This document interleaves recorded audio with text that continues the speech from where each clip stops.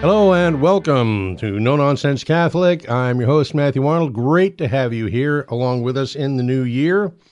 Last week I mentioned, pardon me, how, in my opinion, the big story of the year, big Catholic story for 2021, was the release of the Pope's motu proprio Traditionis Custodes, suppressing the traditional Latin Mass, and how that story kind of was resurrected right at the end of the year, just in time for Christmas, on December the 18th, when the Congregation for the Doctrine of Worship and the Sacraments released an accompanying instruction that is allegedly an answer to Bishop's dubia on Traditionis Custodes.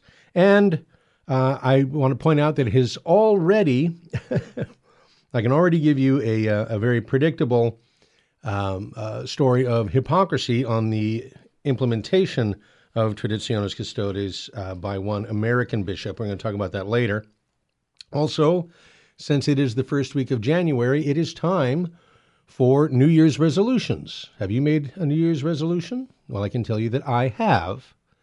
My New Year's resolution is that I'm going to stop being nice.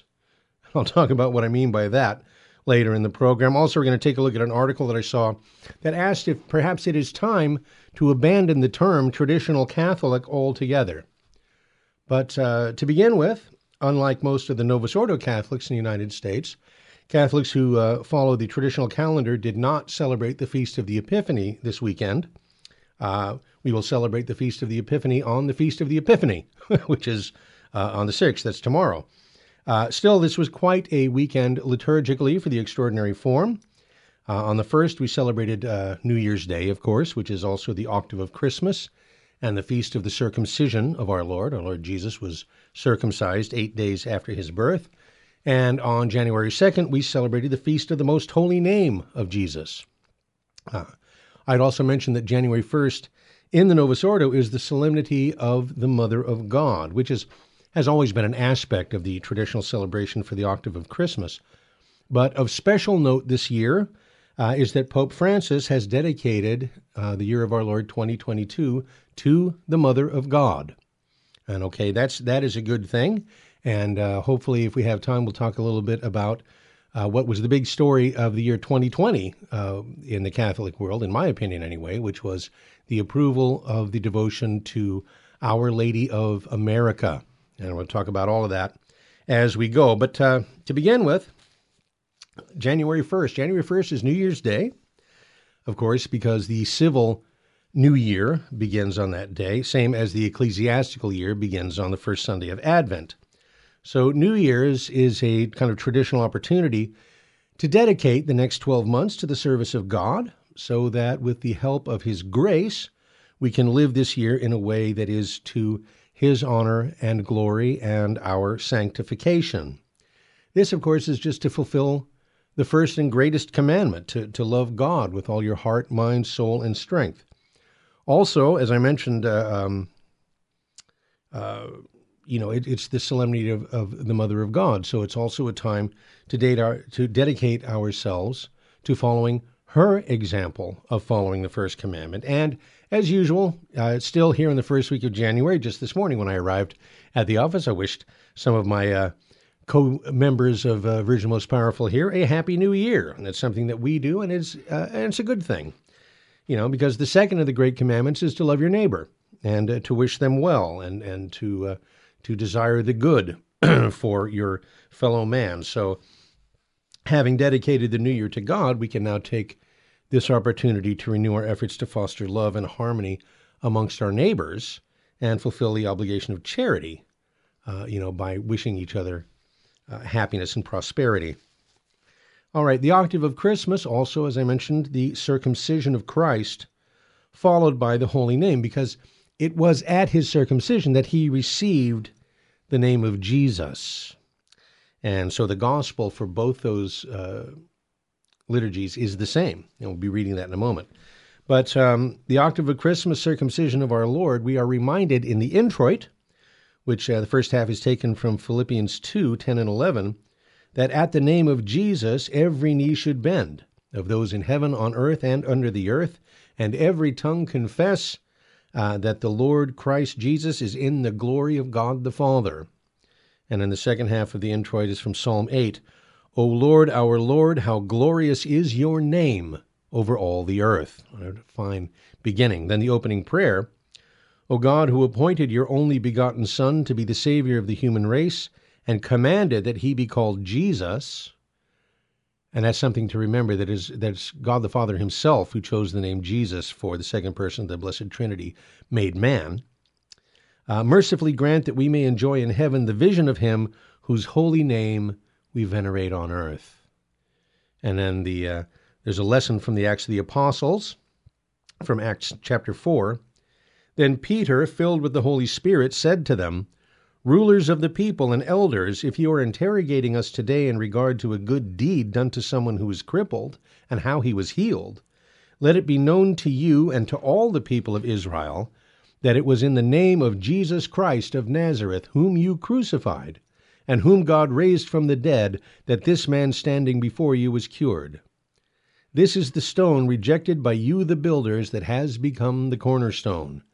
There is no salvation in anyone else, nor is there any other name under heaven given to men by which we can be saved.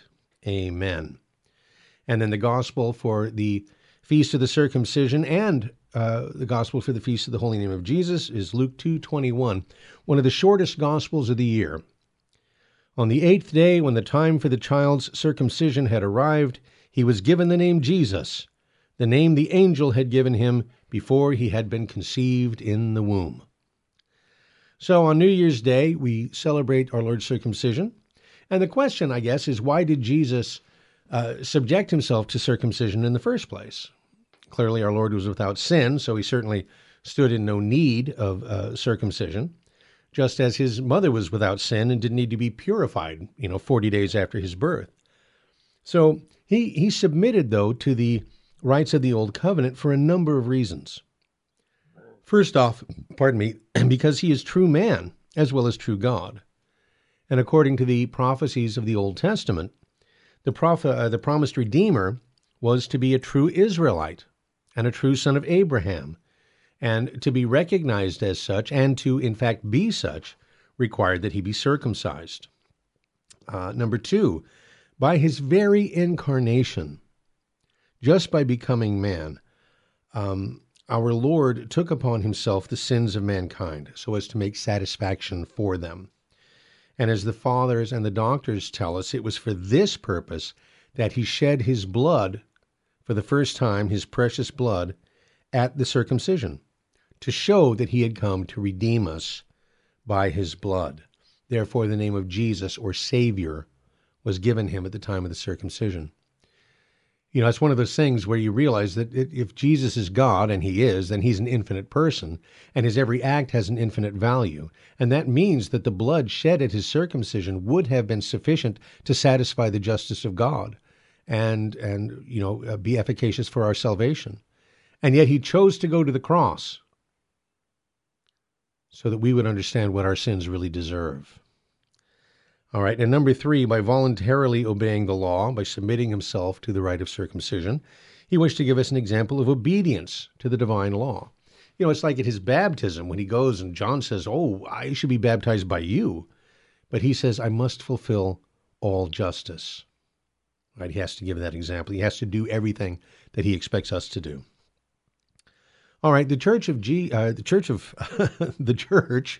teaches that the name of Jesus is the greatest, the sweetest of all names, because if the blessed name of Jesus did not exist, there would not exist for us pardon or grace or eternal happiness. It is the object of our faith and our hope and our love. And the name of Jesus also testifies to the divine nature of our Redeemer. Jesus doesn't just mean Savior, it means divine Savior. It is, in the Hebrew, it's Yeshua, which is the same as the name Joshua, right? Literally, it means Yahweh saves. So the name of Jesus says to us, God is our salvation. And that's why St. Paul writes, in the name of Jesus, every knee shall bow, of those in heaven, on earth, and under the earth. And also in Colossians, he says, whatever you do in word or in deed, Do everything in the name of the Lord Jesus, giving thanks to God the Father through him. So it's no surprise that devotion to the holy name of Jesus is one of the oldest of Catholic devotions, and it's also one of the simplest. It was revived and promoted in the Middle Ages by the great doctor of the Church, St. Bernard of Clairvaux. You knew we were going to get through a segment without mentioning St. Bernard.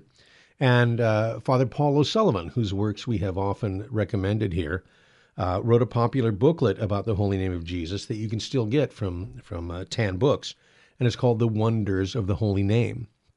And in that booklet he says, "The divine name is in truth a mine of riches.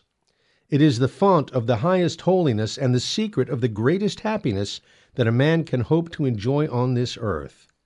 It is so powerful, so certain, that it never fails to produce in our souls the most wonderful results. It consoles the saddest heart and makes the weakest sinner strong. It obtains for us all kinds of favors and graces, spiritual and temporal. Two things we must do," he says. "First, we must understand clearly the meaning and value of the name of Jesus. And secondly, we must get into the habit of saying it devoutly, frequently, hundreds and hundreds of times every day. Far from being a burden," he says, "this will be an immense joy and consolation. The name of Jesus is sweet and gentle and attractive, and devotion to it a mark of predestination." We're going to talk more about the holy name of Jesus and lots more when we return with No Nonsense Catholic right here on Virgin Most Powerful Radio. Stay with us.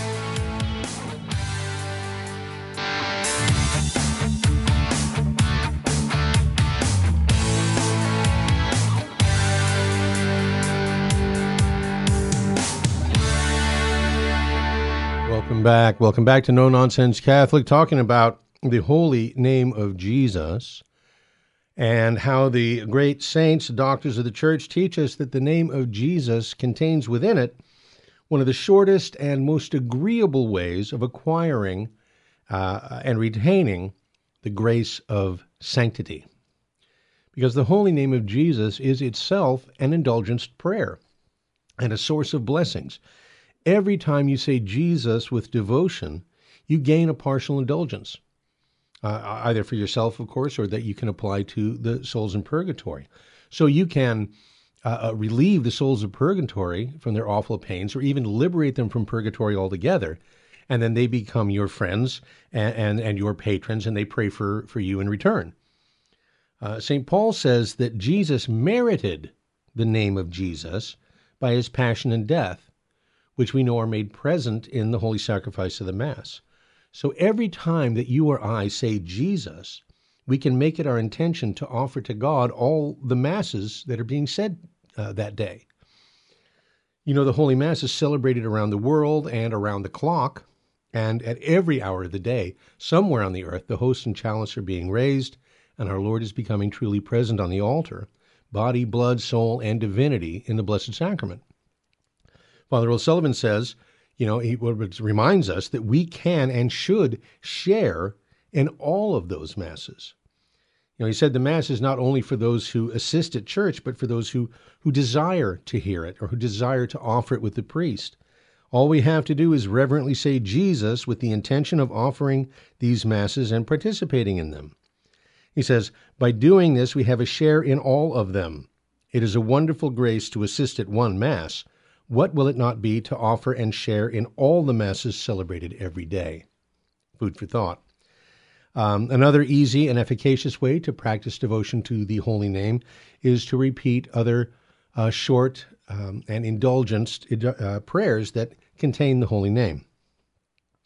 Father O'Sullivan, points out, and of course he's writing in the 40s, I think, but he's saying that there's people all over the world have the custom of saying these short ejaculatory prayers 500, 1,000 times a day.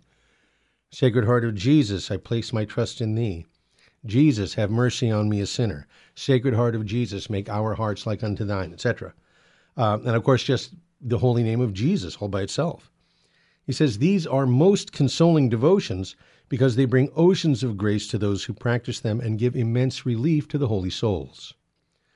And he asks us to consider, if you say prayers like that 1,000 times a day, what a multitude of souls, not only the good of your own soul, but the multitude of souls that you can relieve in purgatory. What will it be at the end of a month, or a year, or 50 years? And he says, and if you do not say these ejaculations, what an immense number of graces and favors you will have lost.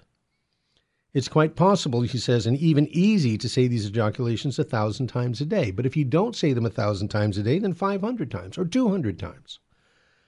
He mentions that St. Mactilde was accustomed to offer the Passion of Jesus in union with all the masses set around the world for the poor souls in purgatory. And that our Lord granted her a vision one day of purgatory being opened and thousands of souls going to heaven as a result of her little prayer. So when we say Jesus, we can offer the Passion and the masses of the world either for ourselves or for the souls in purgatory or for any other intention, for the church, for the world at large, for our own country in particular. So to sum up, every time we say the name of Jesus, let it be our intention, number one, to offer to God all the infinite love and merits of the Incarnation. Number two, to offer to God the passion and death of Jesus Christ. And number three, to offer to God all the masses celebrated in the world today for His glory and for our intentions. As Father O'Sullivan says, all we have to do is say one word, Jesus, but knowing what we're doing.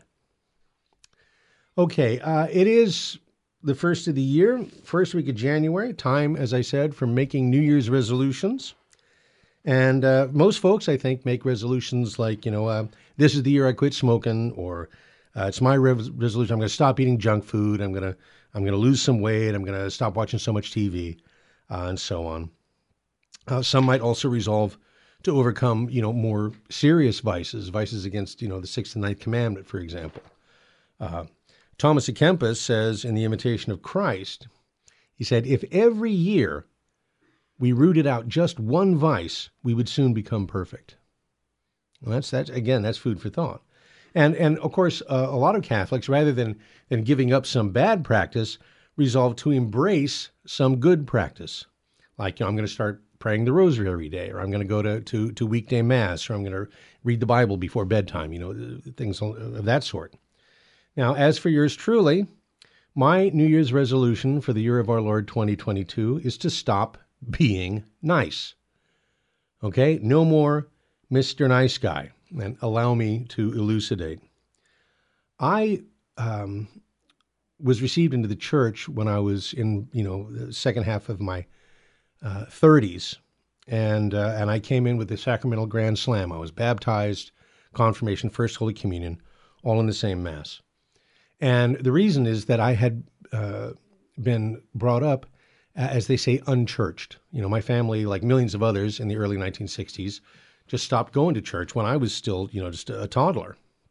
But I was taught to embrace the unofficial American religion of being nice.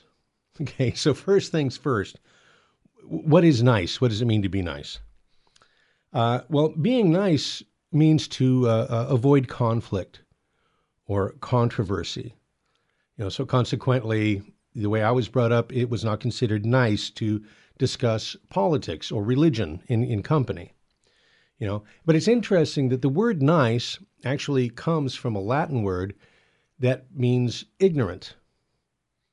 By the 13th century, nice had taken on the connotation not only of ignorant, but foolish or stupid. And so that, and why should that be? How is it, how is it that the word nice, which means to avoid controversy, which means to avoid giving offense, or it should be a word that meant stupid or ignorant? Well, if being nice means going out of your way not to offend anyone, it's just more than that. It's going out of your way not to offend anyone without regard for the truth or for what is right.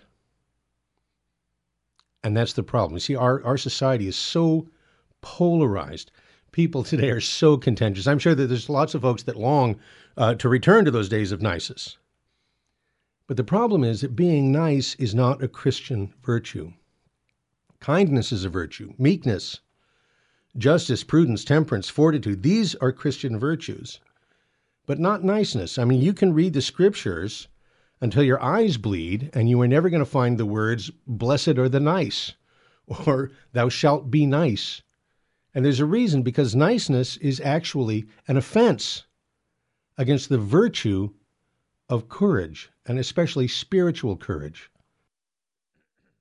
And I casting my mind around for an illustration, I couldn't help but think about Bishop Barron.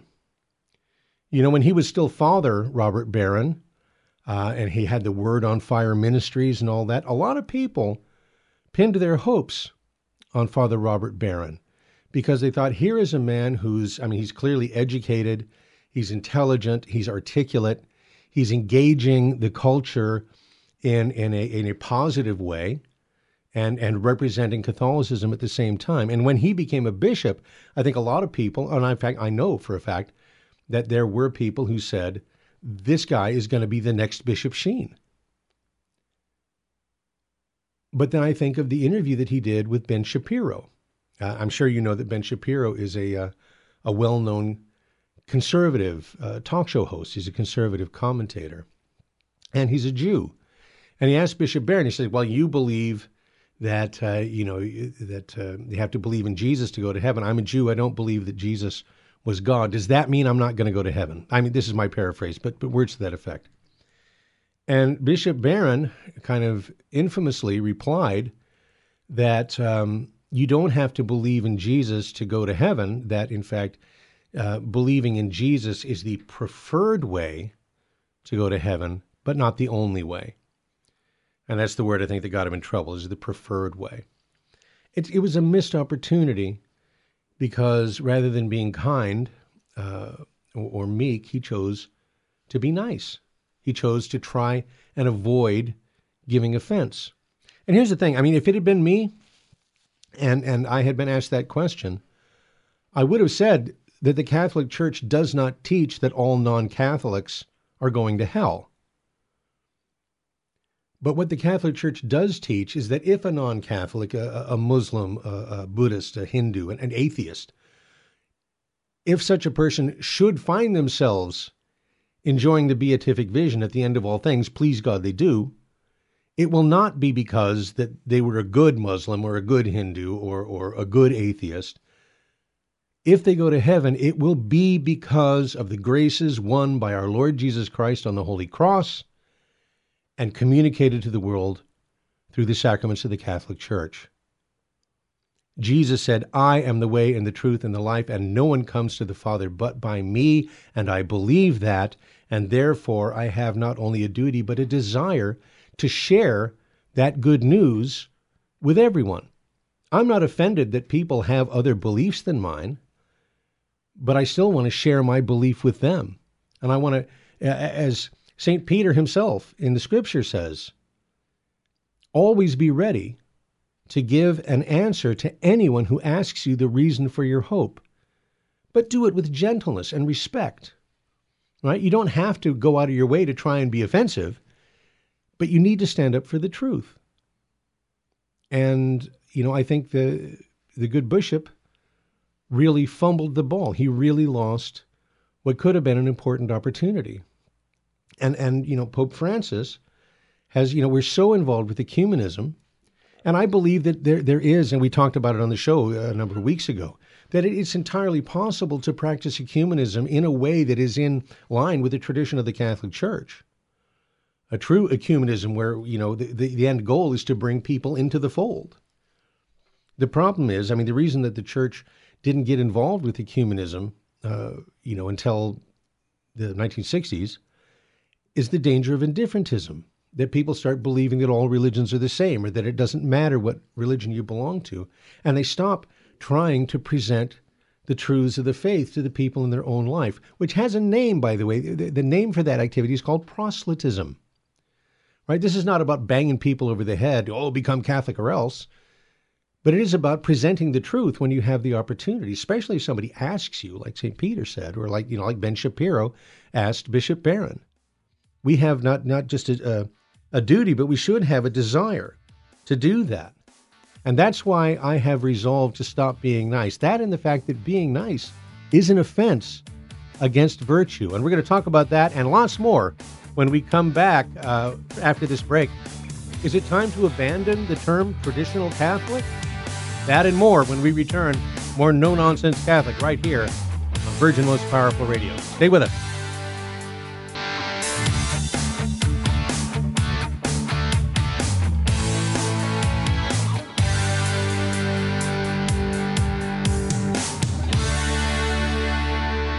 Welcome back. It's No Nonsense Catholic. I'm Matthew Arnold. We're talking about being nice, and my New Year's resolution is to stop being nice. And that being nice is not a virtue. And I think that that's readily illustrated by what's going on in our society right now today. You know, if the primary goal of a society or a culture is to be nice in the sense of never offending anyone, then all it takes to undermine that, all it takes to disarm it and destroy it, is to be offended, or even to pretend to take offense. The only thing necessary to occupy the moral high ground is to claim to be a victim, no matter how trivial or ridiculous or opposed to reality, your alleged offense. Take, for example, what can bring on this firestorm? Oh, I'm so offended by you. It's like, oh, I'm sorry. I didn't mean to offend you. It's like, oh, the fact that you don't know that what you did was offensive, you don't understand why you've offended me, that offends me even more, right? How do you defend yourself? How do you win against that? And especially if, for example, your offense was saying to a man, oh, good morning, sir. It's a nice day, isn't it? And then you're in for this avalanche of attack. And why? Well, this is a man. Looks like a man, dresses like a man, walks like a man, talks like a man. And so you say, good morning, sir. Ah, but you used the word sir, and this man has decided that he's not a man after all, but he's actually a woman. No way for you to know that, but you'd best watch those pronouns. In fact, you rather than offend this man, you have to let him use the women's bathroom. You have to let him share a stall in the bathroom with your daughter. Or at his university, let him join the women's swim team and belittle the accomplishments of the actual female swimmers. Or go into a boxing ring and beat some woman almost to death. All those things are apparently more important than offending a man who is in every way still a man, other than the fact that he has decided to change his pronouns. And that is, and that's why I resolved to stop being nice. Now, it doesn't mean I'm going to go out of my way to be purposely provocative or to go out of my way to offend anybody. I hope to increase in the virtues of kindness and meekness, among others. But when I say that I've resolved to stop being nice, it just means that if people claim to be offended by reality, okay, by the nature of things, the true nature of things as ordained by God, if people are offended by common sense or rational thought, or if they're offended by those things that are good and true and beautiful and, dare I say, normal, then they're the one with a problem. They are the one with the problem. They are the ones who need to be educated. They are the ones who need to change their hearts and minds. They are the ones that need to amend their lives. Now, maybe a nice person wouldn't say that, but I believe a holy one would. And that is no nonsense. No nonsense. Yeah, that is a term that I coined when I started this program, a couple of years ago. And it's interesting that I read an article the other day on the Crisis Magazine website from the 22nd of December from a lady named Angela Lill, who identifies as a traditional Catholic. And she, her name of her article is it time to stop using the label traditional Catholic? And now, again, if you've listened to this program with any regularity, you know that I identify as a traditional Catholic, or perhaps a no-nonsense Catholic, and now it's becoming my preferred term. But I don't define a person as a traditional Catholic because they exclusively attend the traditional Latin Mass. My definition of a traditional Catholic is any Catholic that can say the act of faith and actually mean it. In other words, I make a distinction between a traditional Catholic and a traditionalist Catholic, okay? Angela Lill, in her article, same thing. She says, as a cradle Catholic growing up in the Novus Ordo, I had thought traditional Catholics were those families who were the backbone of our parish life. We all know the type. They go to church every Sunday in a passenger van full of kids. They actually pray their rosaries every day. And when you are sick or you have a new baby, they're at your front doorstep with a hot meal. Yeah, I knew a lot of folks like that, right? They are, by the world standards, she says, very traditional. They live very traditional lives. And then she says, imagine their surprise in recent years to find out that they fall short of the label traditional Catholic. Today, Miss Lill, like I mentioned, she attends the Extraordinary Form of the Mass. And she goes on to say that the term traditional Catholic is now being used to marginalize Catholics who attend the traditional Mass, the Mass of the Ages, she says. Quoting now, she says, some use the term traditional Catholic to clump us in with sedevacantists or loud, boorish characters on Twitter. That is, those who reject the Pope and Vatican II. We see this even in the once conservative-leaning Bishop Robert Barron, in his remarks last March, accusing radically traditional Catholics or arch-traditional Catholics of a self-devouring Catholicism. And she says there was some backlash, but people said, surely, Bishop Barron's not talking about folks who simply prefer the traditional Mass. He's talking about those extremists, right? The sedevacantists, the people that reject the Pope, people who reject Vatican II. And she points out there's a confusion of terms. But subsequent comments, unfortunately, by Bishop Barron, and of course the recent acts from the Holy Father in the Vatican have made it very clear that today, and is quoting Miss Lill, anyone who participates in the Mass of the Ages is immediately held suspect as an extremist. And then she goes on to report how the secular press has glommed onto that term, traditional Catholic. And she points out a Washington Times story about the Biden administration's plan to expand the definition of extremism to include pro-life advocates, right? They're going to lump them in with the Ku Klux Klan and white supremacists and whatnot.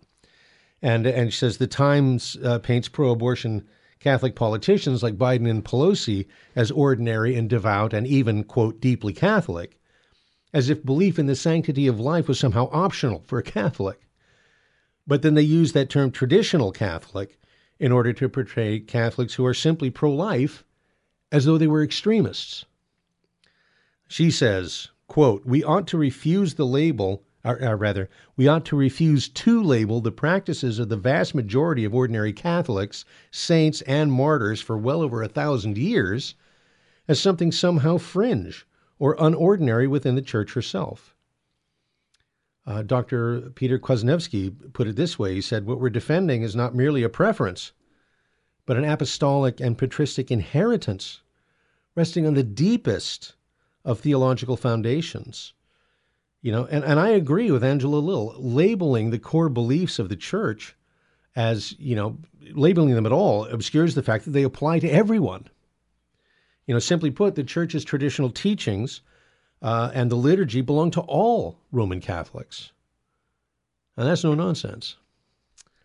Okay, and with that in mind, I talked last week about how I thought the big story in the Church for 2021 was Traditionis Custodes, the document from the Pope suppressing the traditional Mass, and how, just in time for Christmas, the Congregation for the Divine Worship published its list of 11 responses to alleged dubia from bishops around the world. And I said alleged because, like those bishops whose answers to the questionnaire from the Vatican supposedly prompted Traditionis Custodes in the first place, the bishops here, asking for clarification about TC are also unnamed, or, they say that these questions were compiled from various responses from bishops around the world. And, we went into it last week. I'm not going to rehash it all, but those responses include that traditional priests who won't concelebrate the Novus Ordo must have their faculties to celebrate the traditional Mass removed. That no priest who's ordained after Traditionis Custodes can celebrate the traditional Mass without permission from the Holy See. That the few priests who are authorized to celebrate the traditional Mass may only celebrate one such Mass per day and may not celebrate the traditional Mass on a weekday if they also celebrate the Novus Ordo. The traditional Mass may not be said in parish churches unless it's impossible, their word, impossible, to find another place, and the bishop then gets permission from the Holy See.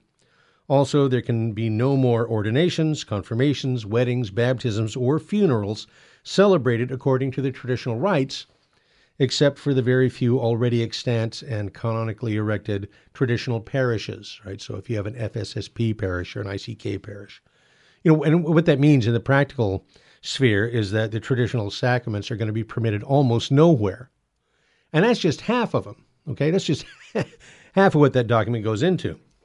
Now, predictably, some liberal bishops are very happy about this. And Cardinal Blaise Cupich of Chicago immediately released his guidelines to implement Traditionis Custodes in the wake of the CDW's document. And they go even further than Congregation of Divine Worship. For example, he says that the old rite may not be celebrated on the first Sunday of any month.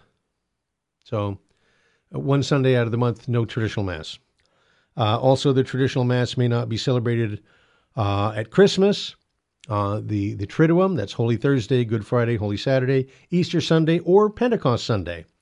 And priests may not celebrate the traditional Latin Mass without permission both from the Archbishop and from the Vatican. Now, a goodly number of Catholics are calling hypocrisy on the good cardinal. And the reason is that, in the letter that accompanied Traditionis Custodes, Pope Francis lamented the prevalence of liturgical abuse. He said, "I'm saddened by the abuses in the celebration of the liturgy on all sides. In common with Benedict XVI, I deplore the fact that in many places the prescriptions of the new Missal are not observed in celebration, but indeed come to be interpreted as an authorization for, or even a requirement of, creativity, which leads to almost unbearable distortions. Oh, that liturgical abuse in the Novus Ordo, oh, that's so terrible. I'm going to devote a whole paragraph to it." Now, how does that relate to Cardinal Cupich? Well, when we come back, I'm going to tell you about a video posted on YouTube about a Christmas Eve Mass in his diocese that he apparently thinks is fine and dandy, but the traditional Mass is not. That and more when we return with lots more No Nonsense Catholic right here on Virgin Most Powerful Radio. Hey, thanks for being with us. Happy New Year. We'll be right back after these messages. Stay with us.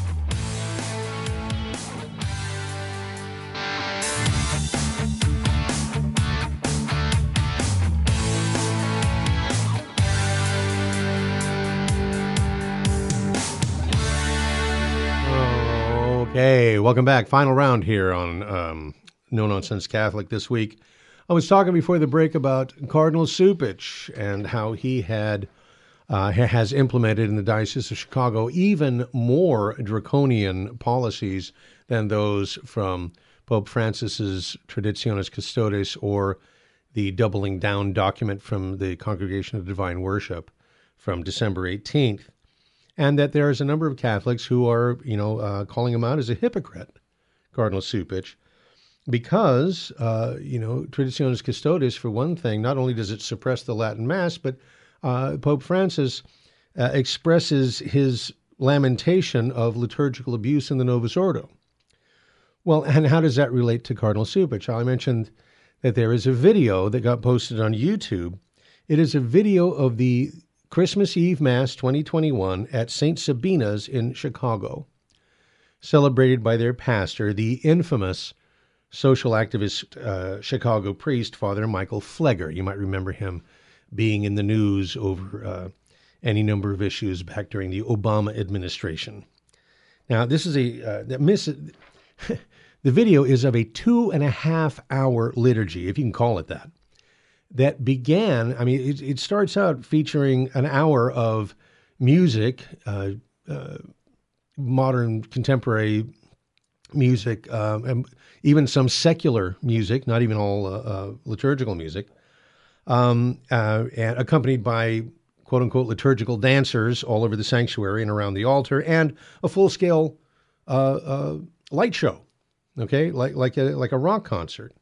And then There was also a lady who got up, made a speech about racism and gun violence and other social ills, all important topics, no doubt. But she's up there often shouting during her little speech. Just one wonders what it has to do with the Christmas Eve liturgy, especially because as she's giving her talk, actors come onto the stage. Some of them even dressed up like they were in the Ku Klux Klan, dramatizing her words. Now, all of this stuff, like there's an hour of this before Father Pfleger ever even makes his appearance at the altar. And what this liturgy, quote unquote, did not include was any of the obligatory introductory rites of the Novus Ordo Missae. There was no greeting, no penitential act, no collect, right? No opening prayer. If this Mass wasn't invalid, and it may well have been invalid, it was most certainly not licit. But we're supposed to believe that Pope Francis and Cardinal Cupich care about liturgical abuse? We're supposed to believe that it's the the traditional midnight Mass on Christmas, right? The traditional Latin Mass, that's the problem? And this nonsense represents the lex orandi of the Church? I'm sorry, that does not pass the nonsense test.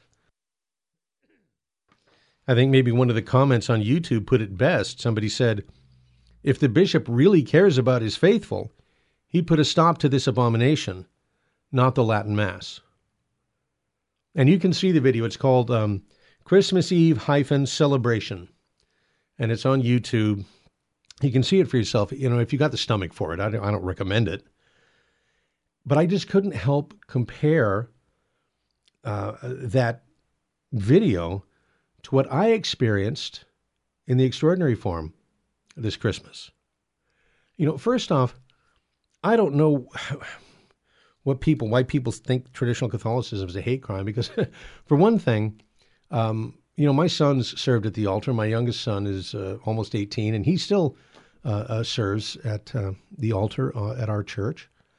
But we have quite a large group of altar boys for the traditional Latin Mass. I think on Christmas there was about 15 of them in the sanctuary, wearing their cassocks and surplices and doing their various tasks. And some of those boys are white, and some of those boys are black, and some are Hispanic, and some are Asians. And they all work together in perfect harmony. And they reflect the congregation, which is, our congregation's traditional Latin Mass comes in all colors and all ages, from brand new babies all the way up to the very elderly. And we don't represent the Church? These are people, these are not extremists. These are not people that hate the Pope or don't believe in Vatican II or whatever. A lot of these younger people, man, they don't even have a dog in that fight. All they want is to worship God reverently at the same Mass, where that formed the great saints of the Church. My question, I'm going to leave it a question, why? Why are there Catholic prelates that hate that so much? Search traditional Christmas Eve Mass and see all the pictures of these young families worshiping at midnight by candlelight. These beautiful, reverent Masses. Who could hate that? What are they afraid of? Because, it seems to me to be an example of spiritual and racial solidarity, orthodoxy, reverence. Is that what they're afraid of? They're afraid of people coming together instead of being divided. I don't pretend to know the answer, but I think it's time we started asking the question. I also mentioned that Pope Francis did a good thing on January 1st by dedicating the year of our Lord 2022 to the Blessed Virgin Mary, Mary, the Mother of God. And if Traditionis Custodes was the big story in the Catholic world in 2021, then going back another year, in my opinion, the big story of 2020 was the official approval of devotion to Mary under the title Our Lady of America by the bishops of competence here in the United States. And I talked about it a couple of years ago. We'll probably talk about it, maybe go into it in depth next week, because again, it's ours. It's for, when I say ours, I mean Catholics in the United States of America. Obviously, all of these, in the way that Our Lady of Lourdes, came to France, or Our Lady of Fatima was for Portugal, or Our Lady of Good Success 400 years ago was for Ecuador. But then, it starts there and then, goes to the whole world. And obviously, Our Lady of America is really Our Lady of America, the Immaculate Conception, who's the patroness of America. But, and I think some people ask, and perhaps rightly, why would Our Lady come? The visionary saw Mary back in the 1950s, Sister Mildred Neusel, Mary Ephraim, I think was her religious name. But, back in the 1950s, why would she come with yet another title when we as a nation, 100 years before, back in the 18th or 19th century, that we had been consecrated to the Blessed Virgin Mary, that the bishops of the United States chose her as the patroness of the United States under the title the Immaculate Conception. And Sister Neusel explained, our Blessed Mother called herself Our Lady of America in response to the love and desire that reached out for this title in the hearts of her children in America. That it was a response to the prayers of Catholic Americans, that Our Lady would come with this title.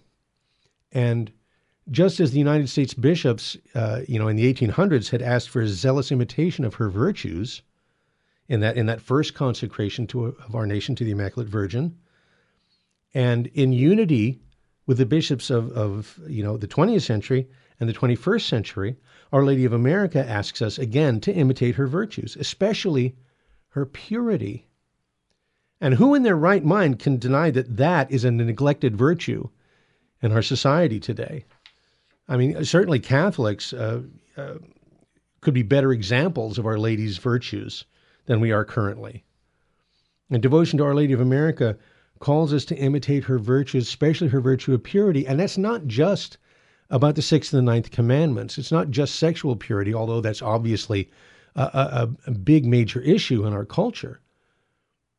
But it's her purity because she was without sin, because she was full of grace. And we imitate that purity by attaining and remaining in a state of grace. That's the primary way that we imitate the virtues of Mary. And then also those of St. Joseph and the Holy Child, that we would imitate the virtue. In our homes, we would imitate the virtues of the Holy Family, right? Vatican II, John Paul II got around to calling the family the domestic church, because it's really in the family that we learn our faith, learn how to live our faith. The final apparition to Sister Mary Ephraim Neusel was December the 20th of 1959. That's the day I was born. And I don't think there's any coincidence, I don't know.